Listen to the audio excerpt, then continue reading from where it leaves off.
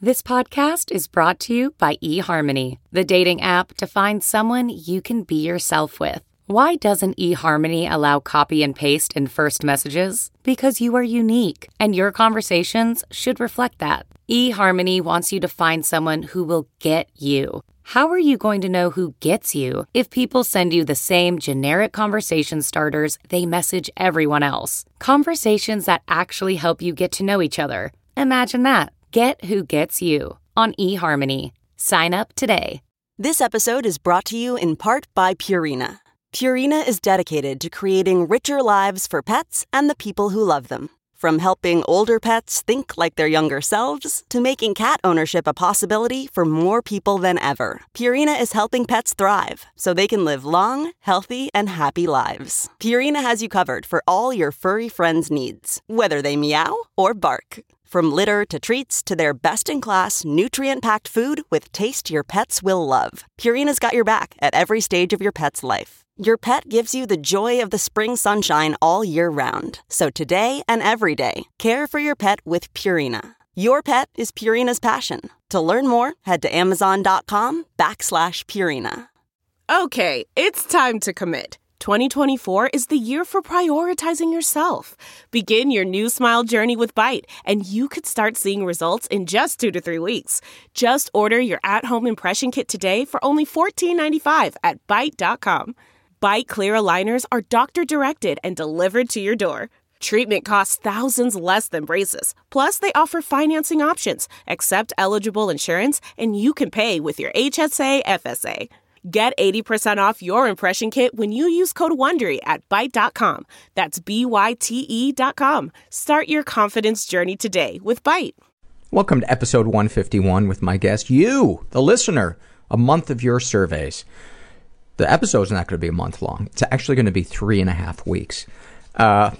It's a month of your surveys. This episode is sponsored by NatureBox, a monthly subscription service that delivers better snacks straight to you. And not just any snacks. These are the real deal. No high fructose corn syrup, no hydrogenated oils, artificial colors, or flavors. Smarter snacks. Go to naturebox.com to get 50% off your first box with promo code HAPPYHOUR. It's time to get nutritionist-approved snacks that you can feel good about at naturebox.com today for 50% off with promo code Happy Hour. I'm Paul Gilmartin. This is the Mental Illness Happy Hour. A couple of hours of honesty about all the battles in our heads, from medically diagnosed conditions, past traumas, and sexual dysfunction to everyday compulsive negative thinking. This show's not meant to be a substitute for professional mental counseling. I'm not a doctor, but I am a hypochondriac.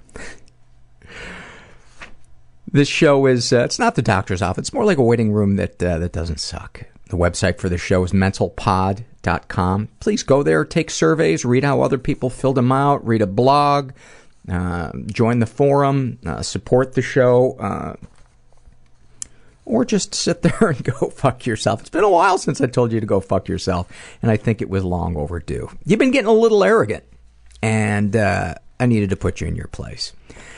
I want to kick things off with you know what? I wanted to give you guys a little update on how I'm doing. Before that, I started neurofeedback about a month ago, and wasn't really feeling anything, and I'm about maybe a dozen sessions in and starting to feel something. Finding myself not napping in the afternoon, which is really nice. Neurofeedback is basically they hook wires, they map your brain first, figure out where the brain waves are coming from, which ones, where you lack good ones, where you have too much of bad ones, and then they try to retrain your brain through having wires on your head, and you look at a game and you get rewarded when you produce more of the good brain waves. But it's a lot of kind of trial and error, and I was feeling kind of hopeless that, oh yeah, just another instance where my fucking brain is, not going to be able to shake this depression, and I feel like I'm starting to come out of it. So it's pretty nice. And I've heard a lot of good things, other people that have tried neurofeedback. All right, I want to give a link out. Listener Deborah, God bless her, she is such a supporter of this show, and The link is mentalhealthamerica.net/find support groups, and there's hyphens between find, support, and groups. Again, mentalhealthamerica.net/find support groups, and I will put this link on the website. And you can also, I believe I put that link. I think I retweeted that, if I'm not mistaken. Follow me on Twitter at MentalPod, and I pass along lots of good links and stuff that listeners forward to me. I want to read a quote from Viktor Frankl, the Holocaust survivor and author of the amazing book Man's Search for Meaning. And he writes, "The pessimist resembles a man who observes with fear and sadness that his wall calendar, from which he daily tears a sheet, grows thinner with each passing day. On the other hand, the person who attacks the problems of life actively is like a man who removes each successive leaf from his calendar and files it neatly and carefully away with its predecessors, after having first jotted down a few diary notes on the back. He can reflect with pride and joy on all the richness set down in these notes, on all the life he has already lived to the fullest. What will it matter to him if he notices that he is growing old?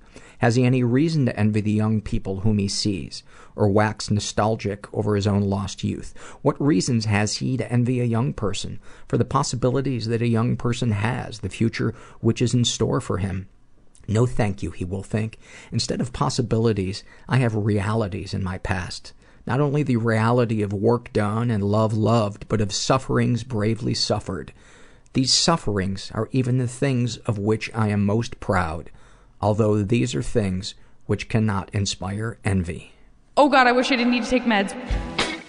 Flat out fucking auditory hallucinations. I would literally wake up running from my bed. I'm afraid that I'll pass my anger on to my son. I thought the gunman was my father. Afraid of not being able to make a living. That's probably going to break his heart if he hears it, but that's the truth. They committed him to Bellevue. There was this fear that if I feel this pain, I wish someone could see what was going on and just help me, that it will kill me and I will die and I will drown. You can't think your way out of a thinking problem. And I cried the way that a baby cries. I cried like an animal. It makes me so mad at myself that I do that. The burden of perfectionism. And that's when I got into therapy. Let's talk about that. So I was like, fuck it, I'm alive. I don't give a shit about anything. You are a shining example of what is best about human beings. I'm worried that the Russian militia is coming over the hill. I know that, but Alice, how you feeling? I'm pretty good. Pretty good. All right, let's kick it off. This is from the Shame and Secrets survey, filled out by a woman who calls herself Besnier, B-E-S-N-I-E-R. She's pansexual, in her 20s, raised in a totally chaotic environment, which she describes as sodium explosion, ! She ever been the victim of sexual abuse? Some stuff happened, but I don't know if it counts. Something happened that was bad, ? I don't really know. I remember more and more as I get older. I think I'm finally healing enough to remember. Hooray, ? Ever been physically or emotionally abused? Both. My parents are either making fun of me or screaming at me in every interaction. Fun. They also used to hit me, but I'm a bruiser and stronger than them, so they stopped when I was 16. Not proud of how it got done.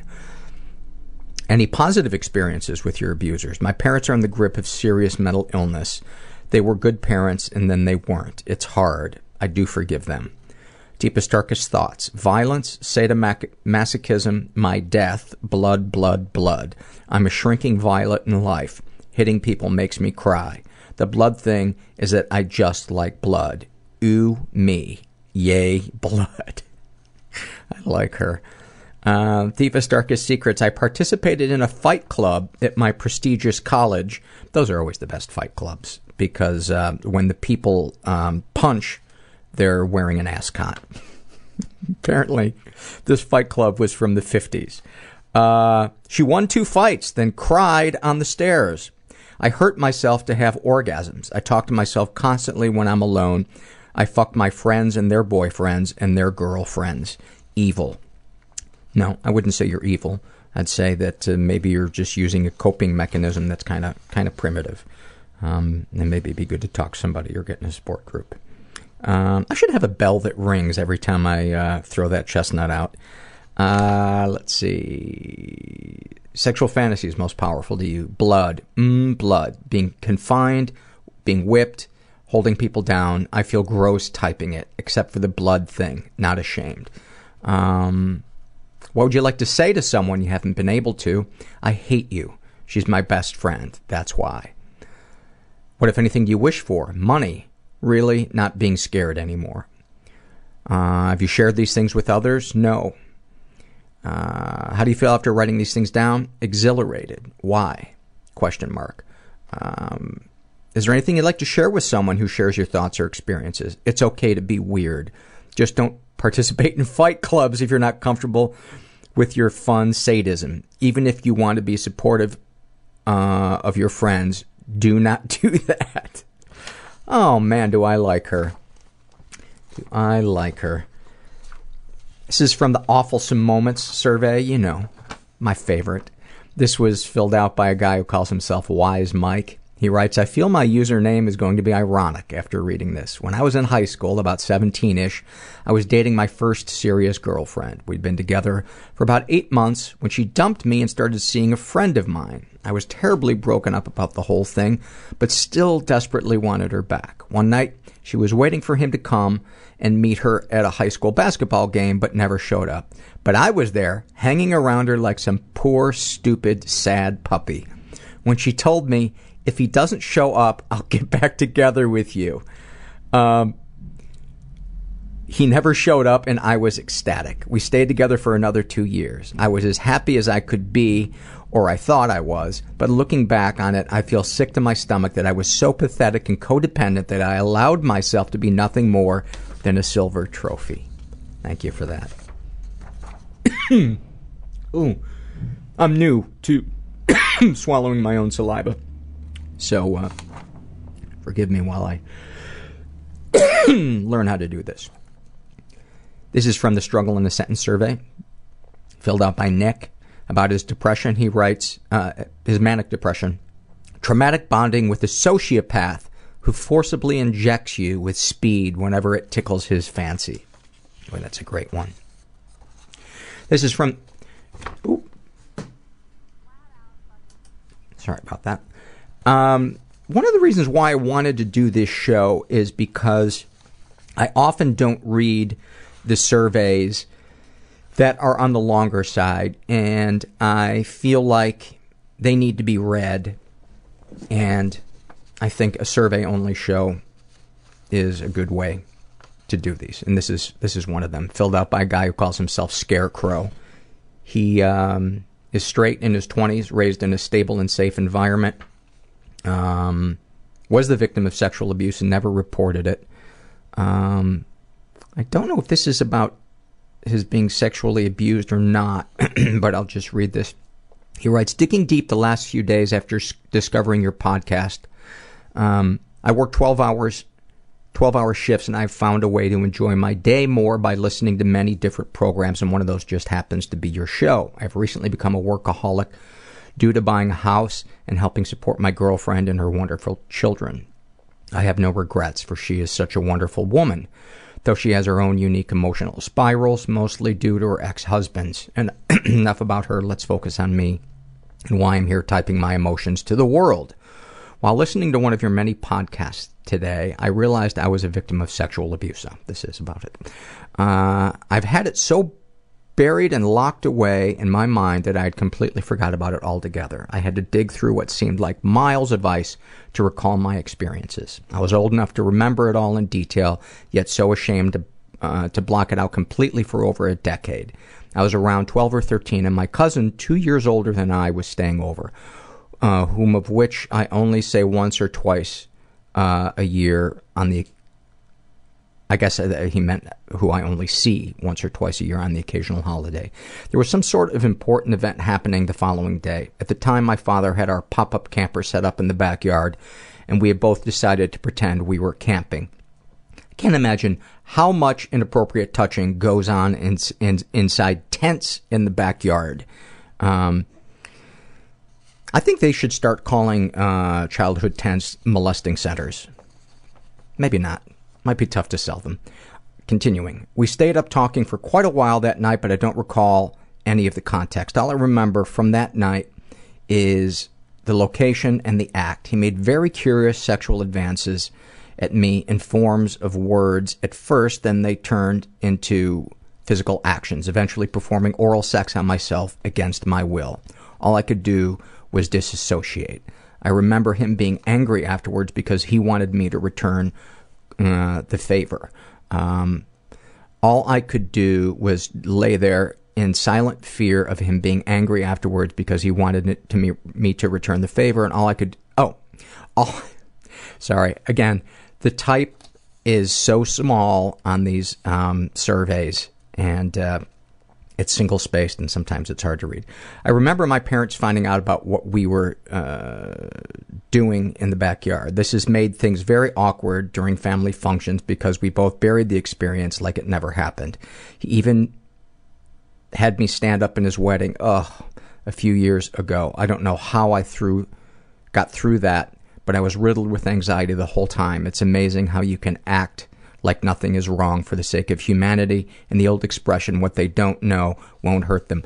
By the way, I had a really similar experience with a neighbor who was 4 years older than me, and it was pretty much the exact same thing. He put his mouth on me and wanted me to return the favor, and I really couldn't, so I licked my hand and pretended that I was that it was my mouth, and after about 5 or 10 seconds, it became really uncomfortable, and I didn't stop being around this guy until I was in my mid-20s. He used to come see my comedy shows, and I always hated it, and I finally just didn't return his phone calls.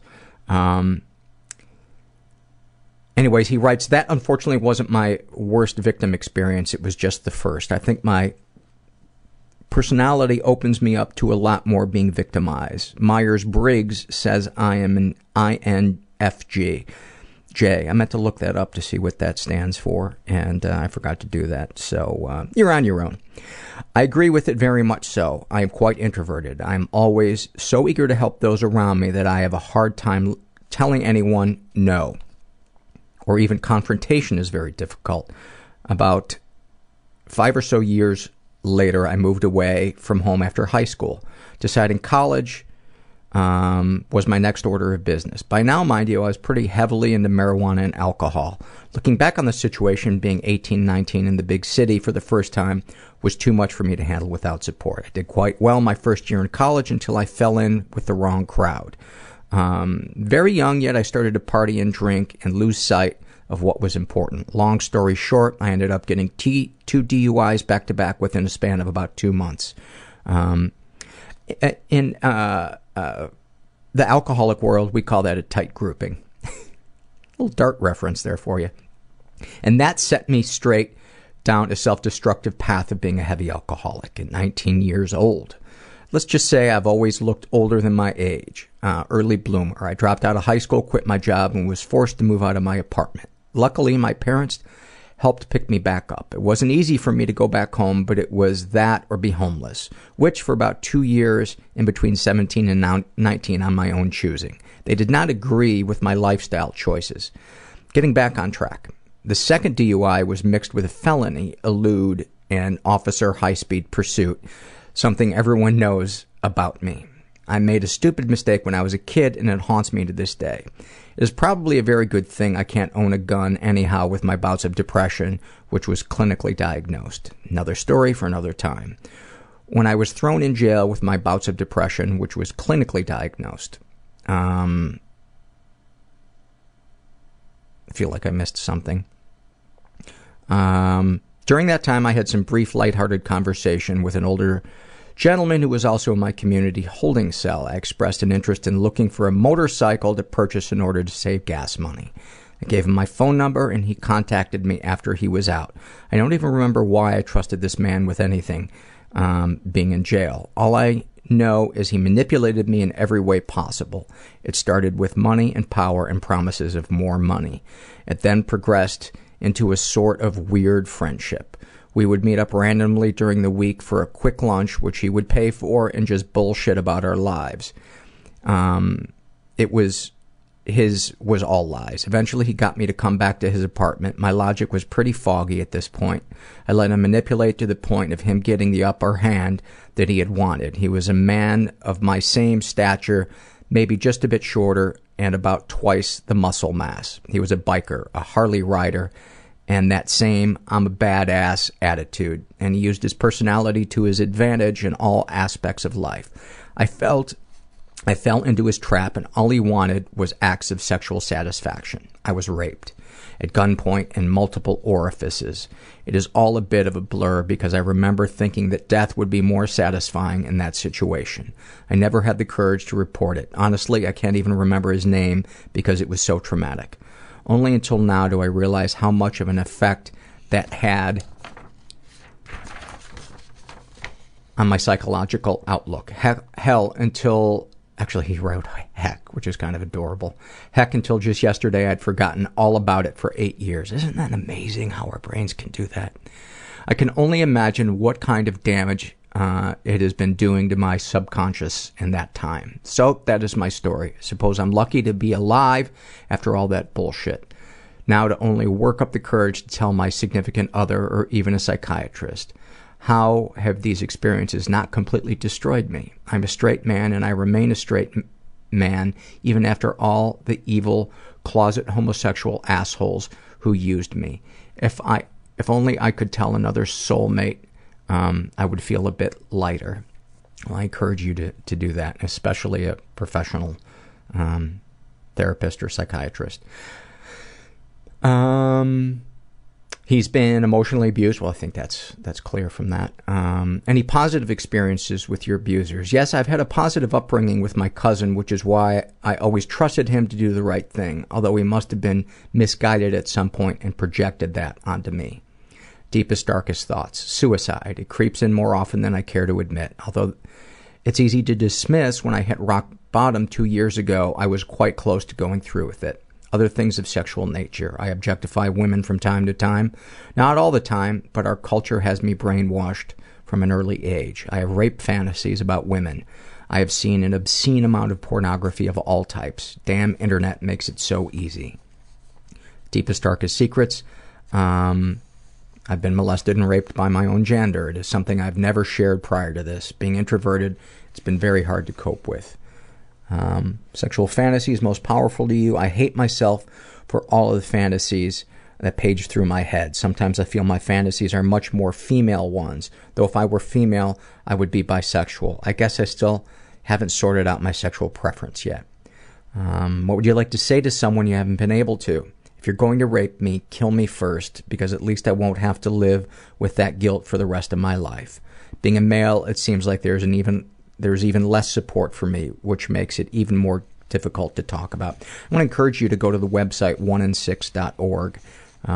It's a really great website for male victims of sexual abuse. What, if anything, do you wish for? To carry on with my life in an unaffected manner, post-rape, with a woman that I adore. Have you shared these things with others? No. Shame and guilt have buried it deeper than I could ever have imagined. How do you feel after writing these things down? Much relief. Step 1, maybe? Question mark.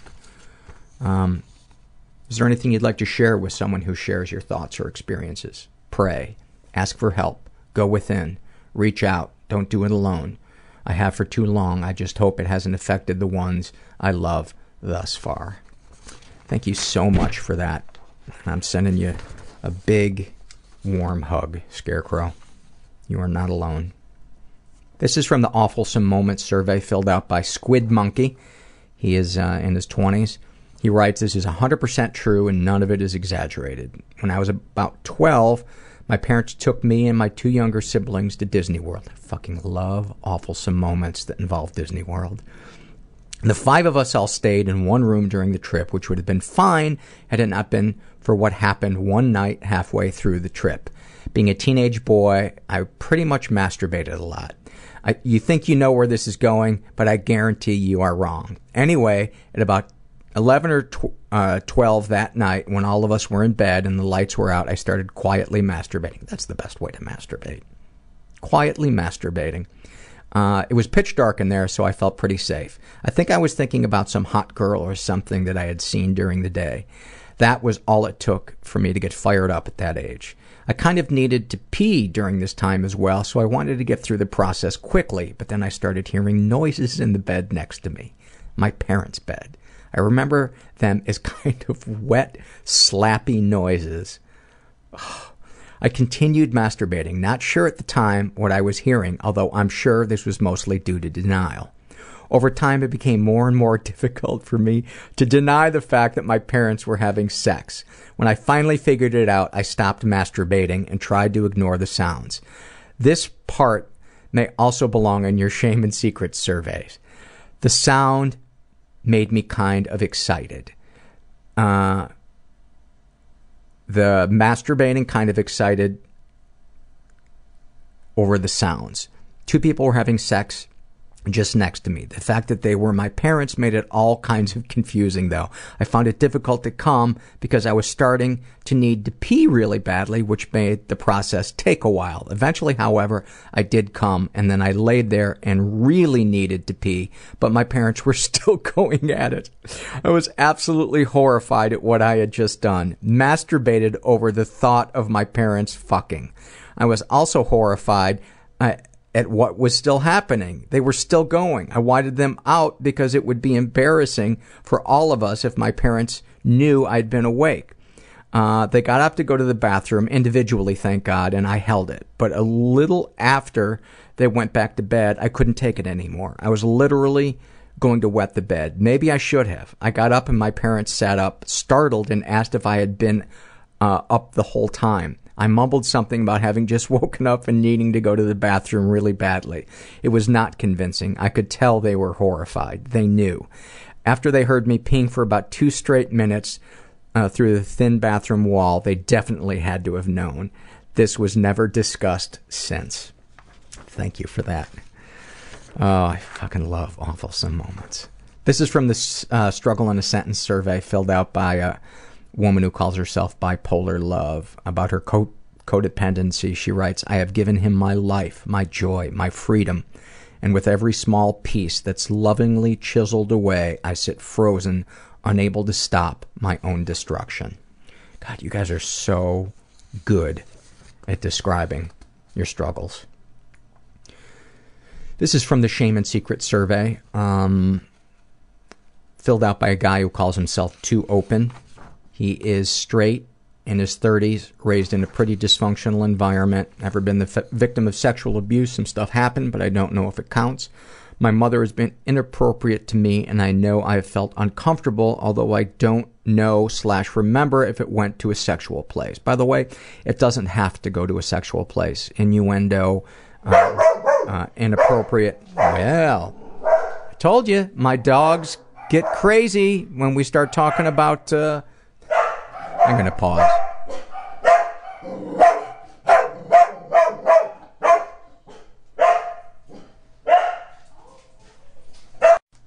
Continuing. My brother used to wrestle with me a lot and pin me down. Often he would stick 2 fingers in my ass through clothes and think it was funny. I always hated it and hated the feeling of being invaded like that. You ever been emotionally abused or physically abused? Been emotionally abused. Just general dismissing and been made to feel invisible by my family. My dad used to make fat jokes at my expense. My brother always finds a way to make comments about my appearance or something I did wrong to make me feel bad. I've never felt good enough or that I've mattered. Any positive experiences with your abusers? I want to love my family and still miss having a, quote, normal family. It's something I know I will never have, but keep chasing it and pretending I can fix them. Boy, that is its own crazy making. Darkest thoughts. Not sure what this question means, but I have had sexual thoughts about younger girls, usually always legal. I have sometimes been close or felt intimate enough to other people, sometimes even guys, that I feel like I should kiss them or want to touch them. I don't think it's sexual. It's more of a way to be intimate and feel intimate with them. deepest, darkest secrets. I dressed up in my mom's underwear and tried on lipstick at an early age. Never went farther than that, but feels good to say. Good for you for sharing the difficult stuff to share. Sexual fantasies most powerful to you. Currently, it's a lot of being dominated and powerful. I know, cliche. Also been fascinated with coming inside a girl and either having it be unexpected or surprising, but even sometimes scary. I want her to be overwhelmed and changed by my filling her. Also, for some reason, I recently thought it was amazingly sexy when I had phone sex with someone recently and they screamed, "Merry Christmas," when they came. I guess it was just being able to control them, and it was just kind of weird and kinky to say. What, if anything, would you like to say to someone you haven't been able to? I wish I could tell you how much I need to feel close to someone. That's so sweet.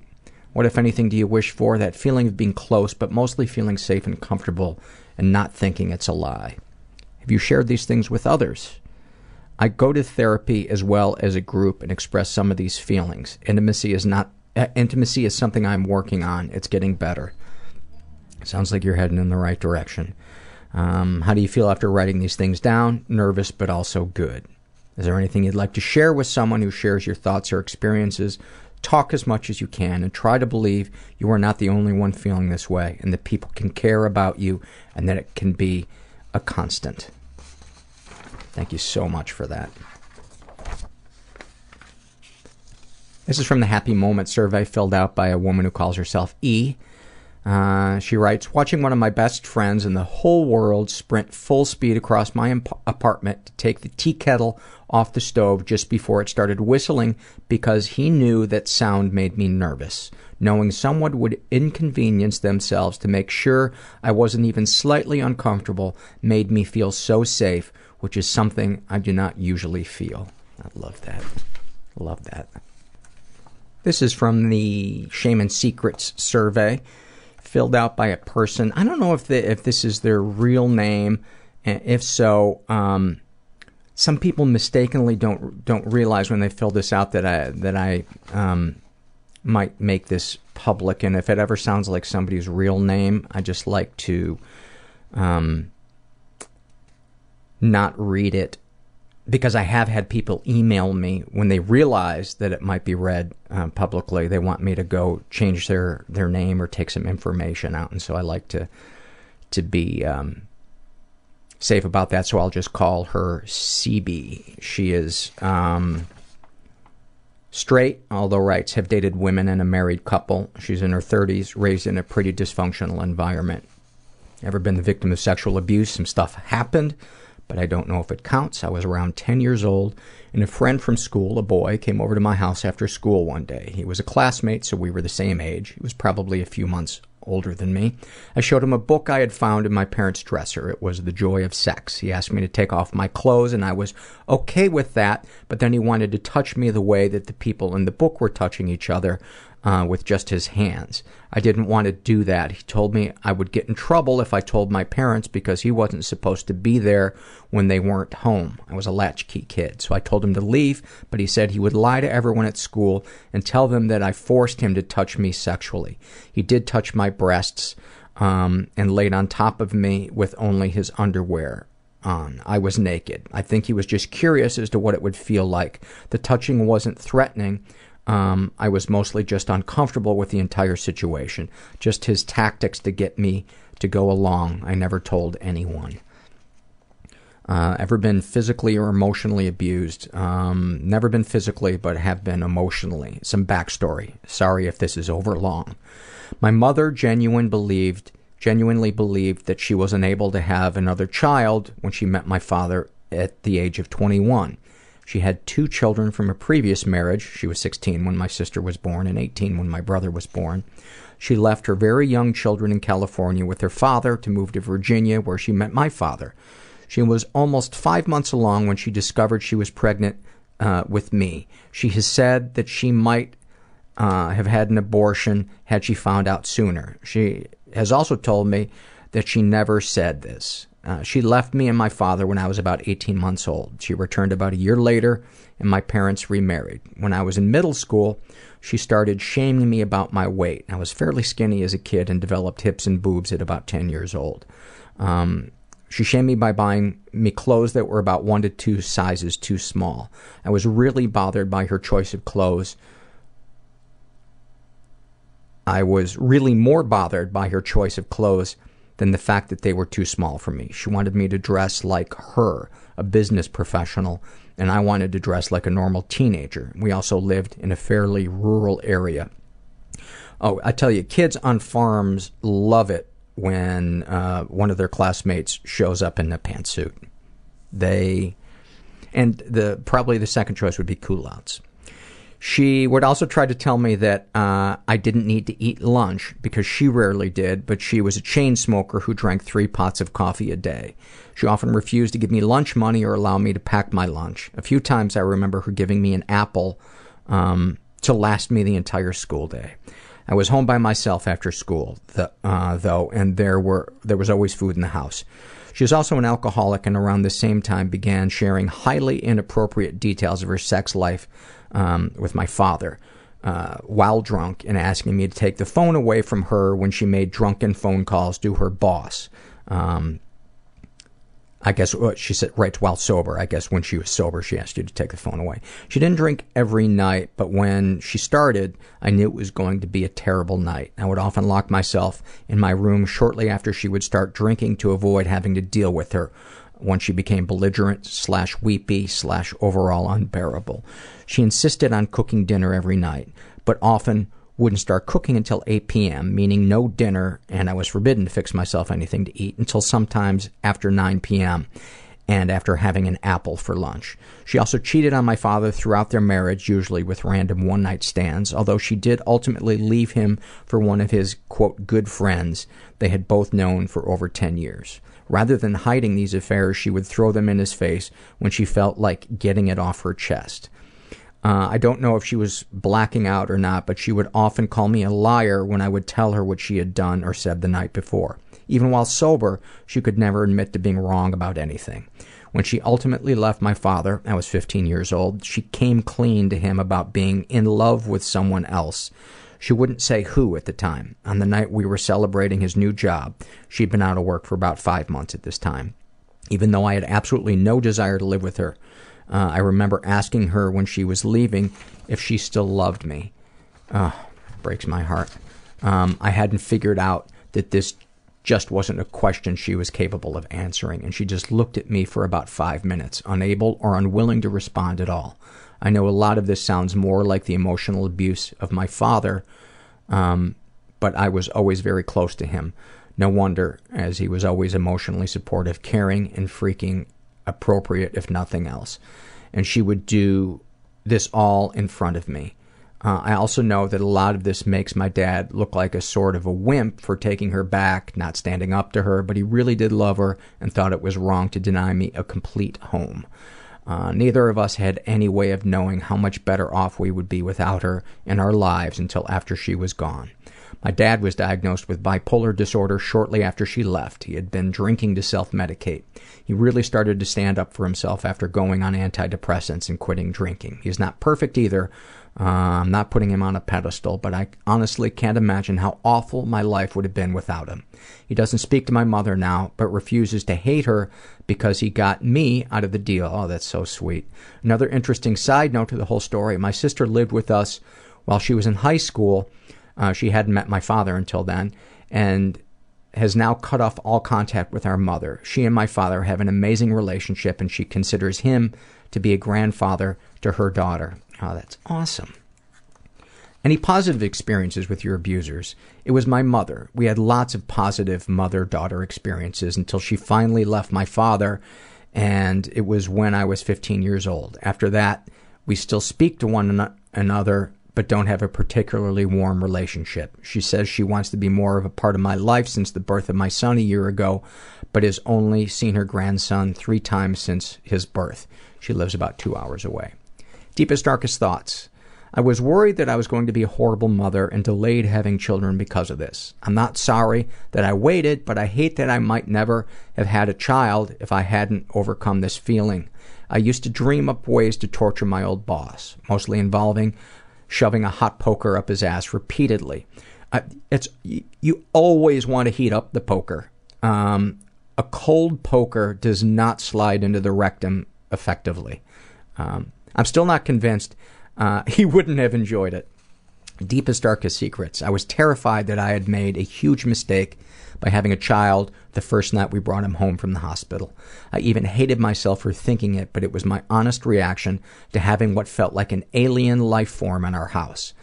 I forced my dog to lick peanut butter off my pussy when I was about 12 years old.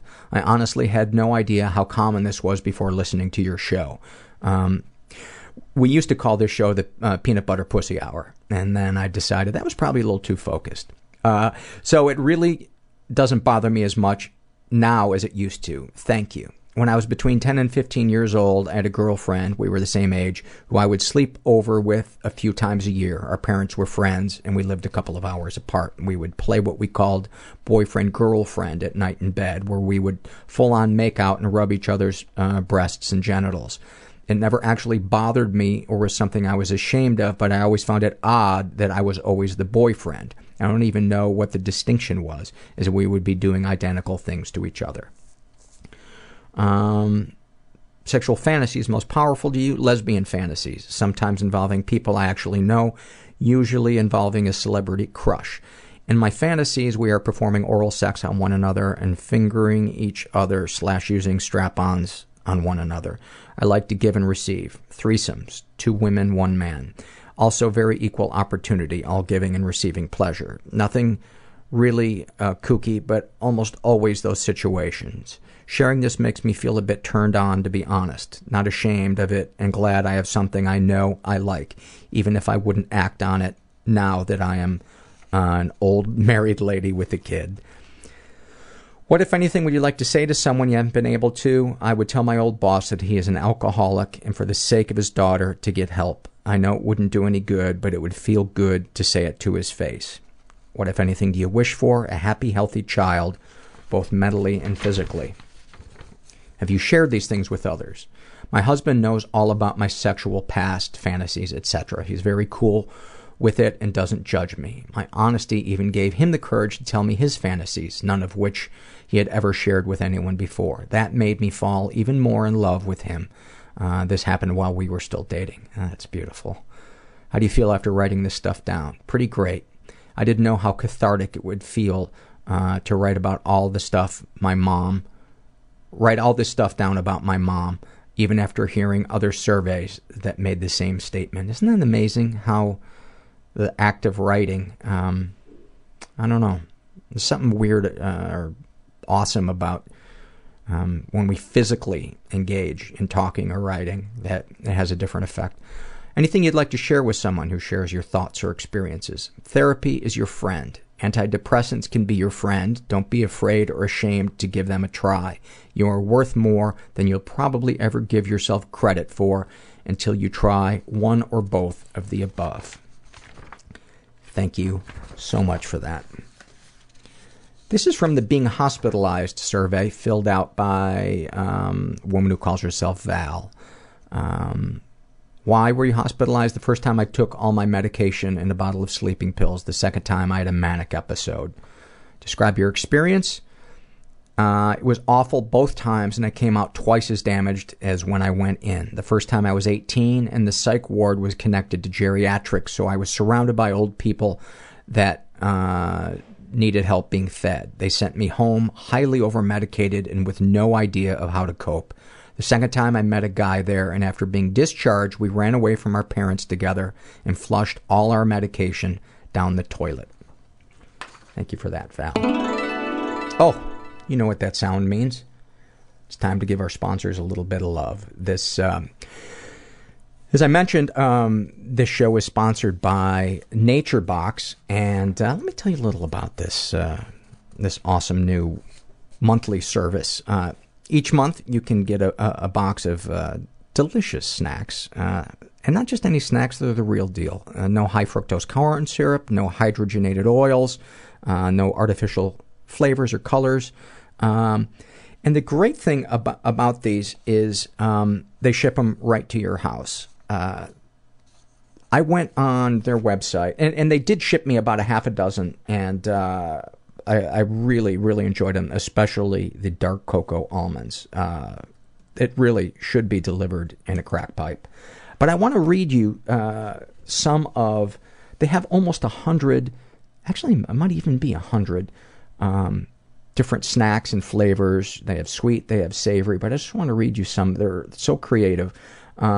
Citrus chipotle chickpeas, praline pumpkin seeds, harvest rice sticks, whole wheat apple pie figgy bars.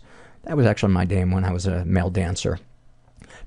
Didn't make much money though, because usually by the time the guy was done introducing me to center stage, the name was so long that the club had closed. I don't think that joke was wordy enough. Seaweed rice pops, pistachio power clusters, toasted sesame sticks, sunshine chips, oat bran dipping sticks. Those are awesome. I had those, and great for dipping and stuff. Maybe that's why the word dipping is in the name. Fucking jackass. Masa crisps, Fuji apples, acai berry crunch, peanut butter nom noms, cranberry almond bites. This one I gotta try. Salted caramel pretzel pops. Holy mother of God. Why didn't they send me that one? The bastards. Honey mustard dipping sticks. Everything bagel sticks. Oh, I want to try that one too. Baked sweet potato fries. French toast granola. Oh man, I'm getting hungry just reading these. And that there's so many other ones, but I think that gives you a good idea of the awesome selection of these snacks. So go to naturebox.com with promo code HAPPYHOUR and get not 10, not 20, 50% off your first box. It's time to get snacks that you can feel good about at naturebox.com with promo code HAPPYHOUR. Thank you, NatureBox. And I also want to give some love to our other sponsor, Daily Burn. It's an awesome website. They have online workout videos featuring a variety of programs, from Tabata to interval training to yoga. It's super convenient. You can decide to work with or without equipment, with programs ranging from 15 minutes to an hour. If you decide you want to work out for 24 straight hours because you're an obsessive compulsive, you could just play the programs back to back, and then you could go binge eat and then stare at a wall. They don't recommend that, but I'm just putting that in there. You can access your workout from anywhere. You can connect across multiple devices like Roku, iPad, iPhone, and soon PS3 and Xbox. And just for Mental Illness Happy Hour users, get the first 30 days free when you go to dailyburn.com/happy hour. So you got nothing to lose. Go try it. 30 days free. dailyburn.com/happy hour. Daily Burn, the best fitness anywhere. So grateful to the sponsors for supporting this show. Please go to those websites and check them out. This is from the Struggle in a Sentence survey filled out by a guy who calls himself Black Eyed Dog about his alcoholism and drug addiction. He writes, "My medicine and swamp." That's so succinct. About his OCD, the remembrance of the days of kindergarten manifested in a game of disassociating. About his PTSD, the betrayal of trust and safety lurking above every person I'm hoping to make a friend. Wow. That is so articulate. This is from the Shame and Secret survey filled out by a woman who calls herself Naive Orleans. She is straight, in her 20s, raised in a stable and safe environment, but consistently childhood abuse, possibly not so. She was the victim of sexual abuse and never reported it. I know this counts as sexual abuse, but I'm constantly putting it down in my mind as possibly not real. After struggling with depression and anxiety for seemingly no apparent reason for years, One day at the end of my first semester of college, I was hit with these flashbacks of being molested as a child. These flashbacks are quick, so I still barely have any details about it. The memories being real answer a lot of questions I had. Why I was depressed, my fear of intimacy, why I jump and scream when someone taps me on the shoulder. But still, a little voice in my head tells me my mind could just be making it up. I just want to send some love to people who don't know if their memories are real or not. What a mindfuck. What a mindfuck that is. And I think there are a few things that probably make you feel as alone as that. So I just want to send you a hug. Have you ever been physically or emotionally abused? No to both of those. Any positive experiences with your abuser? I still don't know who my abuser is, but there is a person in my extended family that I feel particularly uncomfortable around, and I fear my abuser is still around in my life. Deepest, darkest thoughts. Suicide, though I'm less ashamed about this one. Deepest, darkest secrets. I've written about my abuse to people, written to my therapist what my flashbacks consisted of. I assume your therapist must be out of town, or that was part of a writing exercise.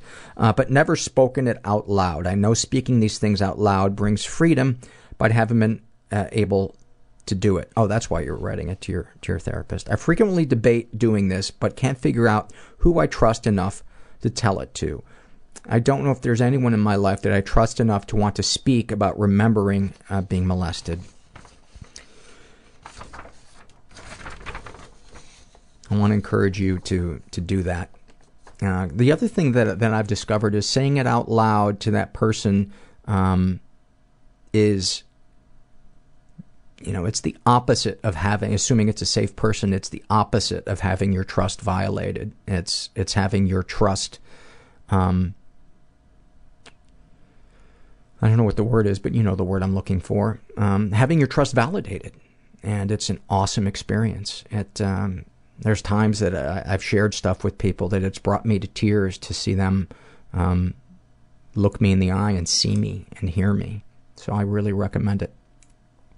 Sexual fantasy is most powerful to you. Though intimacy is one of my greatest fears, I still have sexual fantasies of rape, which I understand is kind of common thing. But it feels so wrong considering sexual trauma. It makes me frustrated that I can't feel intimacy towards people, but have sexual fantasies in the safety of my mind. Well, maybe that's one of the explanations right there, because it's safe in your mind.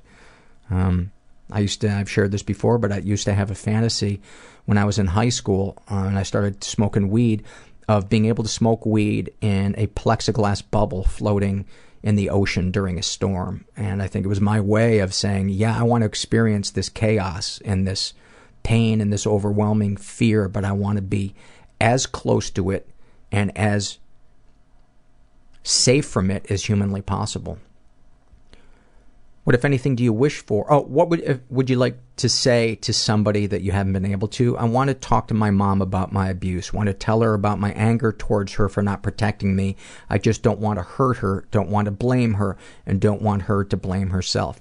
Well, what about starting off by reading exactly what you wrote, or reading this survey to her? What about that? If she's a good mom, she'll understand where you're coming from, and she'll be able to take her ego out of the equation. What, if anything, do you wish for? And parents can't protect their children at every moment. So she could be an awesome mom and still not have been there when somebody took advantage of you. What, if anything, do you wish for? A healthy, positive, romantic relationship with a good guy. Have you shared these things with others? If not, why? If so, how did it go? Nope. I never voice my wishes and wants because it makes for more disappointment if and when they don't come true. I also feel embarrassed about wanting things, I guess as if I don't deserve to have wants and wishes. That's another thing that's really common with people who've been sexually abused is self-care. We wind up abandoning ourselves. How do you feel after writing these things down? Answering the previous question was the first time I identified that I have embarrassment about wanting things, rooted in not feeling deserving of it. Is there anything you'd like to share with someone who shares your thoughts or experiences? I haven't yet found the other side, but a year ago I was overwhelmed with the flashbacks and swallowed the rest of the bottle of Ativan. I'm not sure if that was a suicide attempt, but either way, looking back on it, I'm glad I survived. And I'm glad that I know about the abuse now because it has helped me finally being able to deal with the root of many issues. Thank you for sharing that. That must have been a hard thing to fill out. This is from the Struggle in a Sentence survey filled out by a guy who calls himself Zach about his depression. He writes, my depression makes me feel like someone is slowly taking things from me until all I have left is my bed. Oh my God, do I relate to that. That is so descriptive. About his anxiety. My anxiety makes me feel like I'm on fire, but I need to convince myself and everyone around that it's not a big deal. OCD. My OCD makes me feel like every what if is a certainty and my negligence will destroy everything I care about. Wow, you are really good at describing things, Zach. Thank you for that. This is from the Shame and Secret survey filled out by, let me see how we are on time. Wow, time is flying by. This is from the Shame and Secret survey filled out by a woman who calls herself Castro. She is bisexual, in her 30s, raised in a slightly dysfunctional environment. My mother suffers with depression, my father with anxiety disorder. My sister and I also have anxiety issues. Never been sexually abused, been emotionally abused. I have an emotionally abusive, narcissistic sister. She is emotionally abusive to my entire family, and we are all paralyzed to stand up to her, and she will threaten to harm herself or cause such a scene that we end up trying to pacify her just to make it all stop. Any positive experiences with the abuser, she can be very loving at times and can also be kind. Deepest, darkest thoughts, leaving everyone behind and just starting again somewhere else. I've looked up apartments and prices in other cities and imagined leaving my partner. Darkest secrets, I've pursued my brother-in-law and tried to initiate a relationship with him. I've texted him flirtatiously and imagined having an affair with him. I think I would have an affair if the opportunity presented itself. Sexual fantasies most powerful. Lately I've imagined having sex with my brother-in-law a lot. I've never been with a man, and I imagine what that would be like. What would you like to say to someone you haven't been able to? I'd drive to Atlanta where my sister lives, and I'd tell her that she is the most selfish person I've ever met. I'd tell her that she sucks the good out of everything. I'd tell her that she has caused such unhappiness in our lives and has made me wish that I was an only child. I'd tell her that the pressure she puts on me sometimes makes me want to drive my car into a truck. I couldn't tell her any of this because she would freak out. She would make me feel so bad and so anxious and make me think she was going to harm herself. She would make my life not worth living, so I continue to interact with her with a smile on my face, even though she is toxic to me. I think everybody listening to this is thinking to themselves, then why not cut contact with her? If she's not somebody who can handle you sharing your feelings, and you are unable to be around her and not feel, that the effect that she has on you, cut contact with her. That's what I did with my mom. I couldn't not feel these things being around her. I couldn't let it roll off my back. So the next option is to extricate myself from the situation. That's just a sensible thing to do. And maybe she needs to have people cut her out of her life for her to realize that she needs to change. What, if anything, do you wish for? I wish for a feeling of peace. I'm sick of feeling crap and incomplete and less than. I'm sick of feeling like I can see behind the curtain at the machinery of life. I wish I didn't feel like every day was just a meaningless march towards death. I wish I didn't. There should be a children's song called that, The Meaningless March Towards Death. Wouldn't that be awesome if in the middle of a kid's show, William Burroughs came and read a poem called The Meaningless March Towards Death. Oh, would I pay to see that? And the camera is only on the faces of the children. And it's split screen with parents behind a plexiglass window who can't get to their children to remove them from the room. That is so awful. I am a terrible person. What, if anything, do you wish for? I wish for appealing... Oh, did I just read that? I think I did. Yes, I did read that. I don't think I finished it. The meaningless march towards death. I wish I didn't feel so insecure and detached and alone. I wish I could get back in touch with me instead of the shell of who people think I am. Have you shared these things with others? I try to share these things with my partner, but she trivializes and tries to fix me. Oh, that is annoying. I feel like it's a waste of time talking to anyone about how I feel. I've never met anyone who actually cares enough to really listen and understand me. I've always felt there is no point in sharing how I really feel. Man, if you could find the right support group, you would find people that listen and that aren't going to try to fix you, but maybe gently share their stories and what worked for them. That has been the most soothing thing for me. Because there's nothing more annoying than somebody trying to fix you when you just want to be heard. And maybe share with your partner, I know you want to try to make this right, but I just really need to feel heard because I'm feeling really alone and empty, and I need to get this off my chest. How do you feel after writing these things down? The same, I think. I haven't written anything here that I don't think about a lot. Anything you'd like to share with someone who shares your thoughts or feelings, I'd like to say that I'm here too. I know what it's like. Oh, that's so sweet. Maybe join the forum. Connecting with other people who share similar things. That's a good, safe way to ease into it. Can I just give a shout out to Mo, who runs the forum? What an awesome guy. And there's other people who are really active in it that I just think the world of. This is from the What Has Helped You survey, filled out by, our friend Black Eyed Dog, whose issue is dealing with any other humans on a personal level. And what has helped him?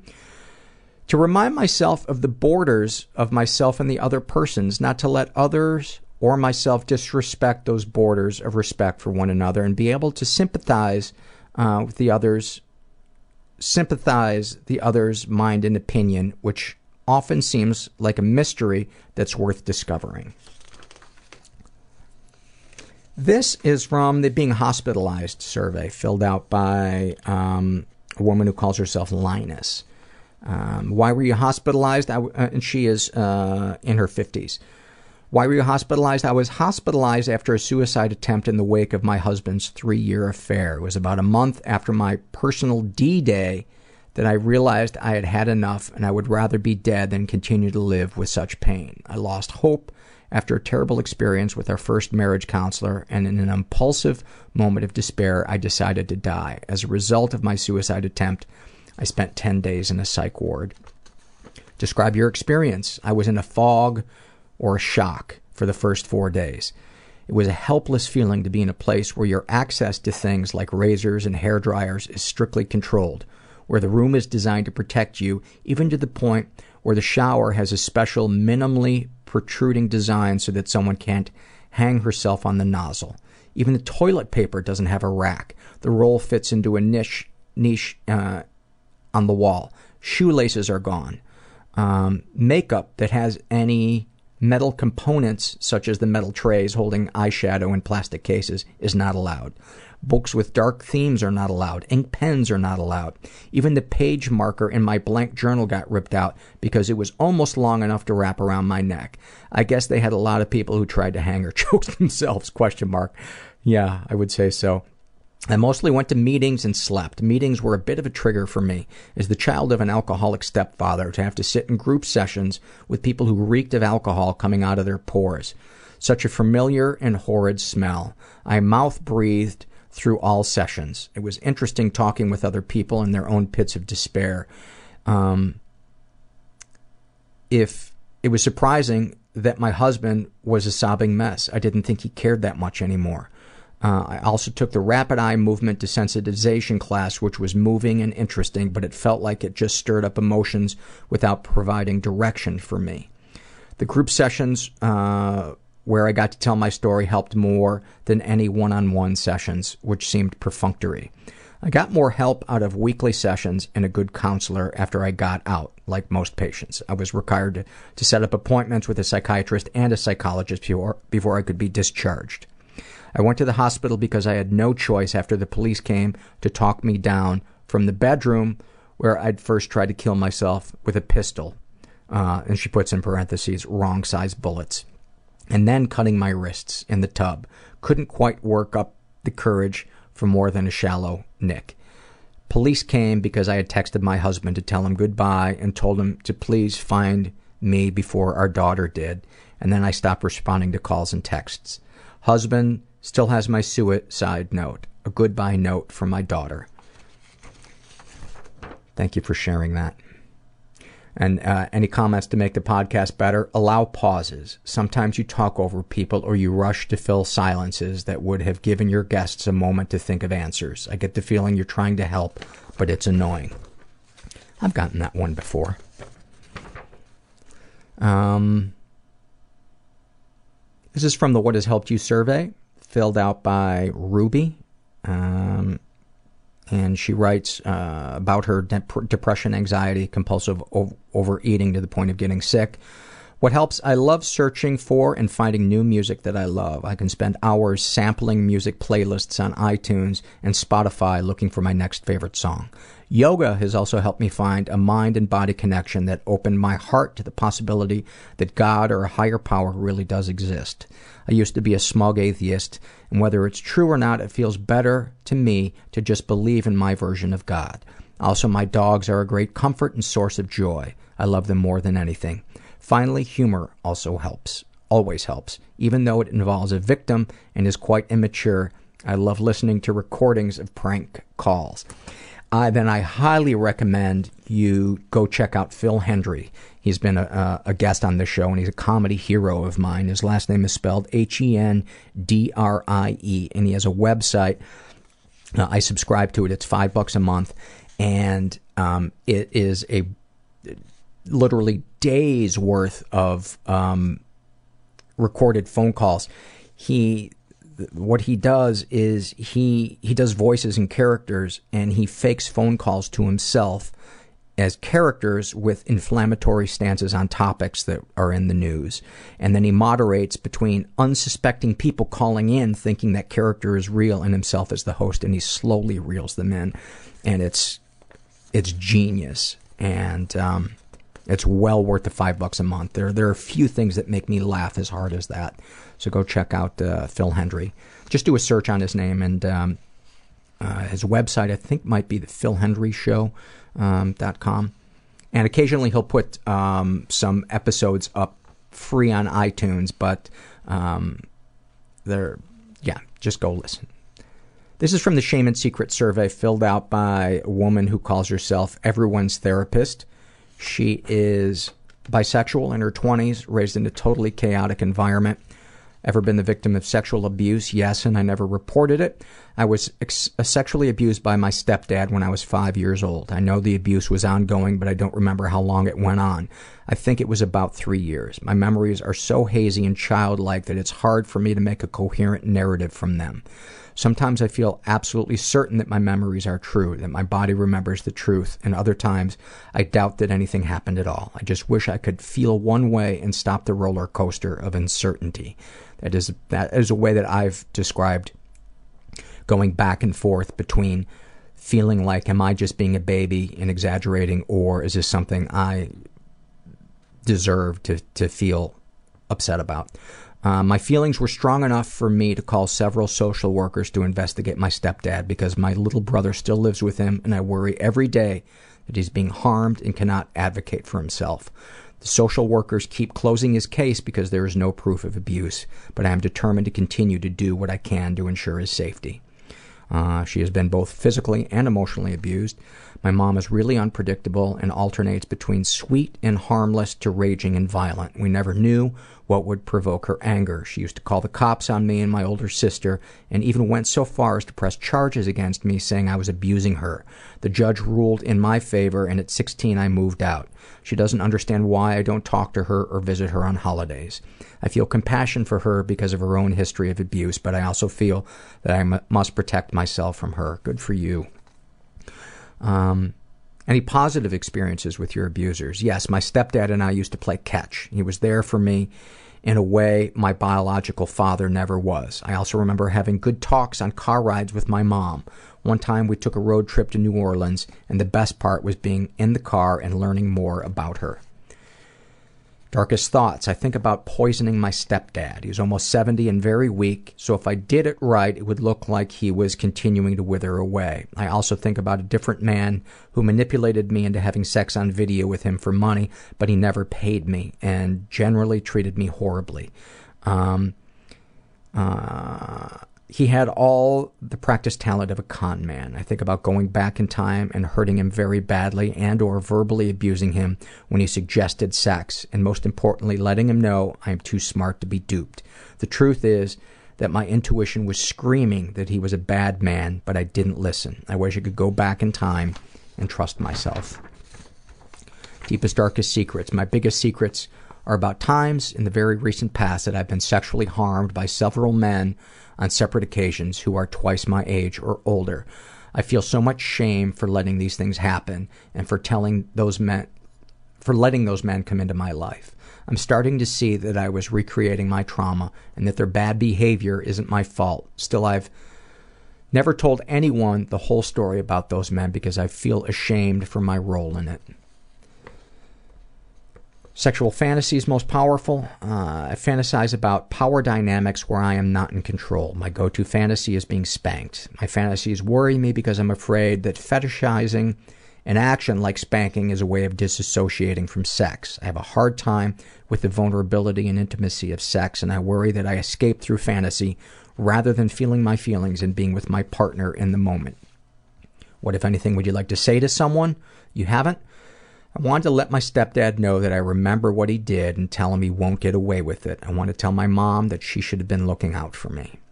What do you wish for? More than anything, I want custody of my brother. I miss him so much and worry every day that he's being harmed. I feel guilty for leaving him in that house without an ally or someone to protect him. I also wish I were better at advocating for myself, especially speaking up when someone crosses a boundary. Have you shared these things with others? I have a wonderful, open, loving partner who knows more about me than anyone. They don't know everything because I still protect some of my shameful secrets, but I feel that our relationship continues to feel safer, more open, and more loving, and that eventually I will feel so safe and held that I will be able to share it all.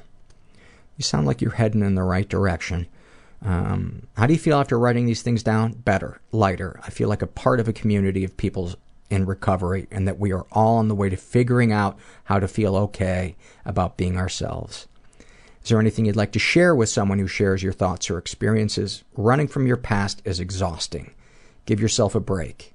Tell your story to someone safe. If you don't have someone safe, be safe for yourself. Wow, you have such great things to share. Thank you. Thank you for that. This is from the Awfulsome Moments survey. I get a little giddy every time I get to one of these. She writes, my first boyfriend was kind of a bastard, as was my second, my third, my fourth. I believe I've got some sort of a pattern here. He cheated on me and made me feel absolutely horrible for the 6 weeks we were together before he broke up with me because his ex-girlfriend had just returned from Europe. He was definitely a keeper, huh? Even though he was dating his ex, he kept messing with my head, stumbling through my door at night, absolutely wasted, high as a kite, and waxing on and on about how much he cared about me. This went on for months. I couldn't get over him. I listened to Samson by Regina Spektor and wrote the most ridiculous, angsty poetry ever. I would spend hours and hours with that song on repeat, crying and wondering what the hell was wrong with me. Finally, I decided that I would not listen to that song again until I was completely over the jerk. I went 8 months without listening to it. Then something changed. He decided that he wanted to try a relationship again. By this time, I was over him, but curious to see what would happen. I'm a sucker for abuse. Being abused is what makes me feel special. However, I am in the process of conquering my martyrdom complex. So, goaded on by my curiosity, I agreed to one date. He took me to his favorite childhood park. He brought a blanket, a picnic, and his guitar. The sprinklers came on, and we had to run to my house to change into pajamas. Then we went to my favorite park and finished the picnic. After the last piece of pineapple had been eaten, he pulled out his guitar, and he played me Samson. The song I swore I'd never listen to again until I was over him. He had no idea it had been my sad song, that I had spent months listening to this song, thinking about him and feeling worthless. But there he was, sitting under the stars, next to the slide, and playing it for me. I took it as a sign from the universe that I should probably stop being curious and just tell him to fuck off, which I did. It's so awesome. This is from the Body Shame survey filled out by a woman who calls herself Kay, and she is bisexual and in her 20s. And she writes, I'm a bearded lady due to PCOS, polycystic ovary syndrome. I grow dark, excessive hair in male growth patterns, mostly on my face. I shave every day, sometimes twice a day, and cake on the makeup, but I end up with a 5 o'clock shadow by the end of the night. I'm pretty sure that if I let it grow, I could have a formidable beard. Very few people have said anything to me about it, but I feel like everybody can see it, but they are just trying to be polite by pretending they don't notice. I present fairly butch and wear almost exclusively men's clothing, so I am read as male fairly often in my daily life. I've been asked if I was transitioning before. Sometimes I think it would be easier to just present as male, but I don't actually identify as male, so it feels like an insult to the trans community. Even if I did, I wouldn't want a beard anyway, because now they disgust me. I'm afraid to spend late nights out because of this. I had an international flight recently and frantically went to the bathroom to reapply makeup every 2 hours because I was afraid my friend would notice my stubble. It's a very major factor in why I'm afraid to date. As a teen, I had severe cystic acne. The hair growth started very shortly after my acne cleared up, so I've never ever felt attractive. I feel like a bridge troll who is unworthy of affection or attention from others. I don't even care that I'm chubby or anything else because nobody will even notice that because they're too busy staring at the hair on my chin. Okay, I just want to send you a big, big, big warm hug. This is from the Awfulsome Moments survey filled out by Ruby. And she writes, when I was still drinking in my 20s, I once came out of a blackout on a mattress outside of a church next to a couple of middle-aged homeless men. I was scared they'd taken advantage of me, but soon realized they'd been taking care of me. I had no shoes on, no wallet or cell phone, and no way to get back home. I begged for change until I made enough money to get a cab home. With the extra change, I bought breakfast for the guys as a thank you. We sat and had croissants together, and then I went home. I got sober a few years later. I've always wondered how those guys are doing. That's great. Thank you for sharing that. This is from the Shame and Secret survey filled out by Lulu, who is straight, in her 30s, raised in a slightly dysfunctional environment, was the victim of sexual abuse and never reported it.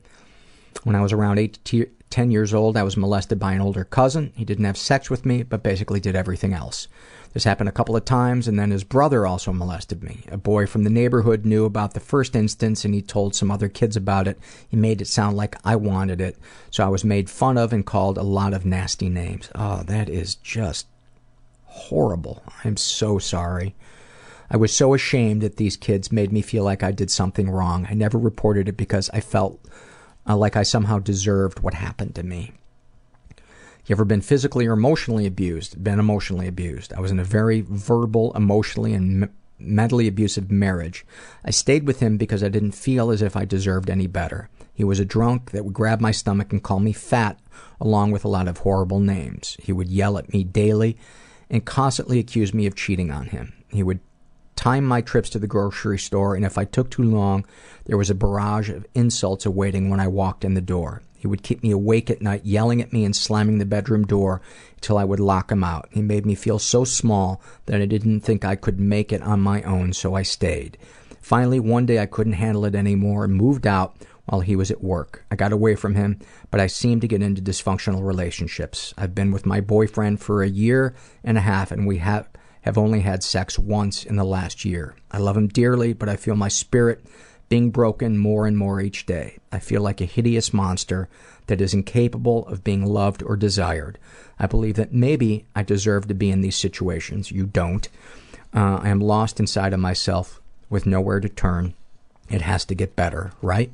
Yes, it can get better. Any positive experiences with the abuser? There is nothing positive about any of it. And get out of it. Get out of it. And if you don't know how to get out of it, go to a women's shelter. They will help you. Deepest, darkest thoughts. I've always wanted to dump all of my ex-husband's liquor out and fill the bottles with poison. His liquor of choice was vodka, and I did pour a whole bottle out and fill it with water shortly before I left him. Darkest secrets. I would post and respond to ads on Craigslist for sex. It made me feel desired and attractive for a brief moment. I would meet up with these men and fulfill their needs and mine without judgment. It gave me a chance to feel sexy, and I didn't have to be ashamed or called names afterwards. It made me feel a little less broken for a short time. Sexual fantasies most powerful to you. I want to be in a threesome with 2 men, to just be used as they want and let them have their way with me. I crave rough, passionate, raw sex. I also want to be with another woman, someone who knows my body as good as or better than me. I want to explore another woman's body. What would you like to say to someone you haven't been able to? I would like to tell my parents that I love them both and hope that they would say it back. Both my parents have passed away, and I don't recall hearing the words "I love you" as a child. Maybe they just thought that I knew. Have you shared your feelings with others? No. I don't want people to see how fucked up and shattered I really am inside. I think I'd do a good job of hiding it. That is its own prison. Not wanting people to see how fucked up and shattered we are. That can be the pipeline to intimacy, is finding that safe person and letting them know how we feel. How do you feel after writing these things down? Sad. I realize how big of a mess I am and how much garbage bounces around in my head. Is there anything you'd like to share with someone who shares your thoughts or experiences? No, I don't even know what to do with myself. Sending you a hug. This is from the What Has Helped You survey, filled out by a guy who calls himself Starguts. His issues are depression, mania, and anxiety. I seem to be in a state of one of these most of the time. Those periods of normalcy that decide to crash at my place really makes me pissed off at those who possess consistent mental clarity. I feel like my reservoir for the mental tasks of being a human being is limited as my brain uses much of its resources creating distractions, be they good or bad. What helps? Music. I cannot imagine a world where it doesn't exist, for truly that is what hell is like. I always seem to know exactly what to listen to complement and or augment whatever given state I'm in. Also singing with full abandon, not caring how my voice sounds, just fully from the heart. I find this typically difficult to do, so when it happens, it's gold. I feel so beautifully organic, and all of the right-brained, analytical thinking can't stand amidst all the vibration. That is when I am 100% me. Thank you for that. Let's see. This is from the Shame and Secret survey, filled out by a guy who calls himself Shepherd. He is straight. I was celibate for 10 years until my most recent relationship. He's in his 30s, raised in a totally chaotic environment, was the victim of sexual abuse and never reported it, and also experienced some stuff that he wasn't sure counts as sexual abuse. I remember an adult at daycare showing me a dead frog that traumatized me for years. My mother later told me that adults will show dead animals to children to scare them into silence regarding sexual abuse. Wow, that is fucked up. I have a memory that I don't know if it's real, but it feels real. I remember my stepfather forcing me to perform sexual acts on my toddler sister, touching her genitals. I have also memories of him filming me naked, telling me to touch myself / masturbate on camera. Like I said, I don't know if it actually happened, but I am terrified that I was forced to molest my sister, and I am also ashamed about it. I asked my mother about it a few years ago, and she didn't believe me. I feel disgusted at myself and feel like he tried to turn me into a child molester. I hope you're talking to somebody about this. That is a lot to have on your plate. I was the whipping boy in my family. My stepfather physically abused me until I was bigger than he was. He used to throw me into walls. He pulled me down off my bunk bed and nearly dislocated my arm. The last time he laid a hand on me, I was 14 and almost snapped my arm in half. Once I was bigger than him, the physical abuse switched to emotional abuse, threatening to emancipate me and turn me over to the state when I didn't obey his orders. Whenever I would call him out on the abuse, he would pick up the phone, recite the child abuse hotline number, and say, "Go ahead, call." I wish that I had, and maybe my family would be less fucked up. Do not blame yourself. He showed me the horror series The Stepfather when I was little. The killer always walks away from the murdered family whistling Camptown Races, and for years my stepfather would walk around whistling the song and sneering at me. Oh my God, what a fucking sadist. Any positive experiences with the abuser? None. He was charming with others. Everyone in the community thought he was a great guy, but he was as close to evil as I have ever seen in real life. Deepest, darkest thoughts that I will turn into my stepfather. I almost hit my little sister when I was 20, then stopped at the last minute. The look on her face haunts me to this day. Well, it's clear that you are not your stepfather. Your stepfather is so far beyond that. I will never have children because I want his legacy of pain to end with me. I will never hurt a child, and if I knew I could get away with killing him, I probably would. God, I think all of us,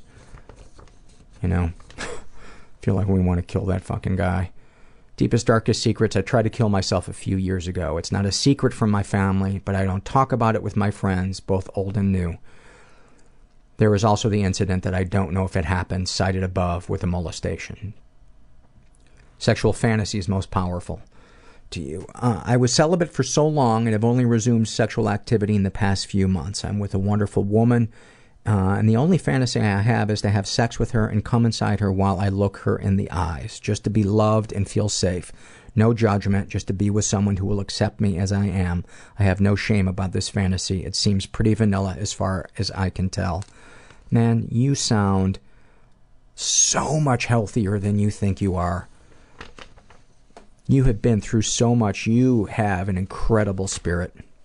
And I just want to hug you. What, if anything, would you like to say to someone you haven't been able to? I waited for years to reconnect with my best friend from high school. She was abused as well and was my survival buddy. She killed herself 2 summers ago, and I never got back in touch with her to thank her for accepting me and being there through dark times. What, if anything, do you wish for? To never relapse again, to have enough money that I never have to struggle financially, but not so much that I become a prick. Have you shared these things with my therapist? Good. So glad you're in therapy. And we've talked it through. I can't get closure regarding my friend's suicide, but I have a relapse prevention plan. How do you feel after writing these things down? About 50 pounds lighter and heavier at the same time. What would you like to share with someone who shares your thoughts or experiences? That recovery is possible. It just takes so fucking long. If your therapist is a dick, get a new one. If your prescriber makes you uneasy with their med suggestions, get a second opinion. Just don't give up. Wise words. Wise words. This is from the What Has Helped You survey, filled out by Britt. Her issues are sexual, verbal, emotional abuse from multiple family members, bipolar disorder, and anorexia. And what helps her? Running, yoga, Pilates, meditation, deep breathing, being grateful for what I have, and the people I love, patience with myself and others. This is from the Happy Moment survey, filled out by a woman who calls herself Nicole, and she writes, the day before my first appointment with the psychologist, standing on the balcony looking in the moon, I was physically overcome with a sensation I eventually recognized as hope. It had been so long, I cried. Wow.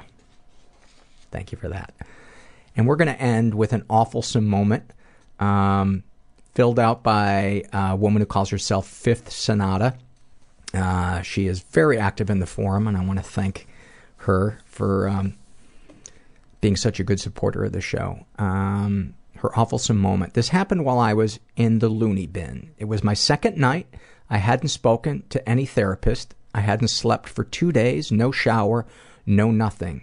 I was beached on a chase, basking in a nice mix of humiliation and depression, and an old man with a walker slowly made his way to sit on the couch. About an hour later, a nurse popped out and went to talk to the old man.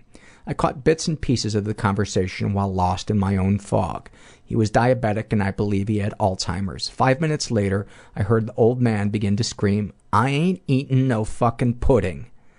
You're a diabetic. You need to keep your blood sugar stable. You know that you need either to eat a snack or we'll have to give you an IV.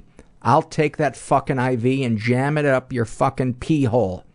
Okay, is this your choice? You want to fight with us to keep you healthy?